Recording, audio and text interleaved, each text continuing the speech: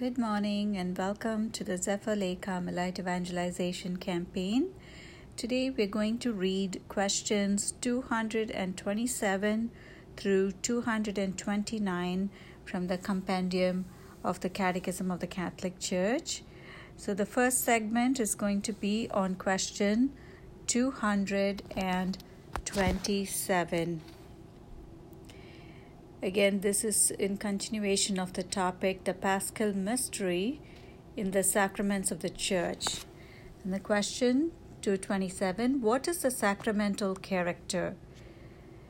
It is a spiritual seal bestowed by the sacraments of baptism, confirmation, and holy orders.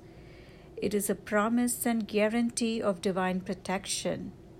By virtue of this seal, the Christian is configured to Christ, participates in a variety of ways in his priesthood, and takes his part in the Church according to different states and functions. He is therefore set apart for divine worship and the service of the Church.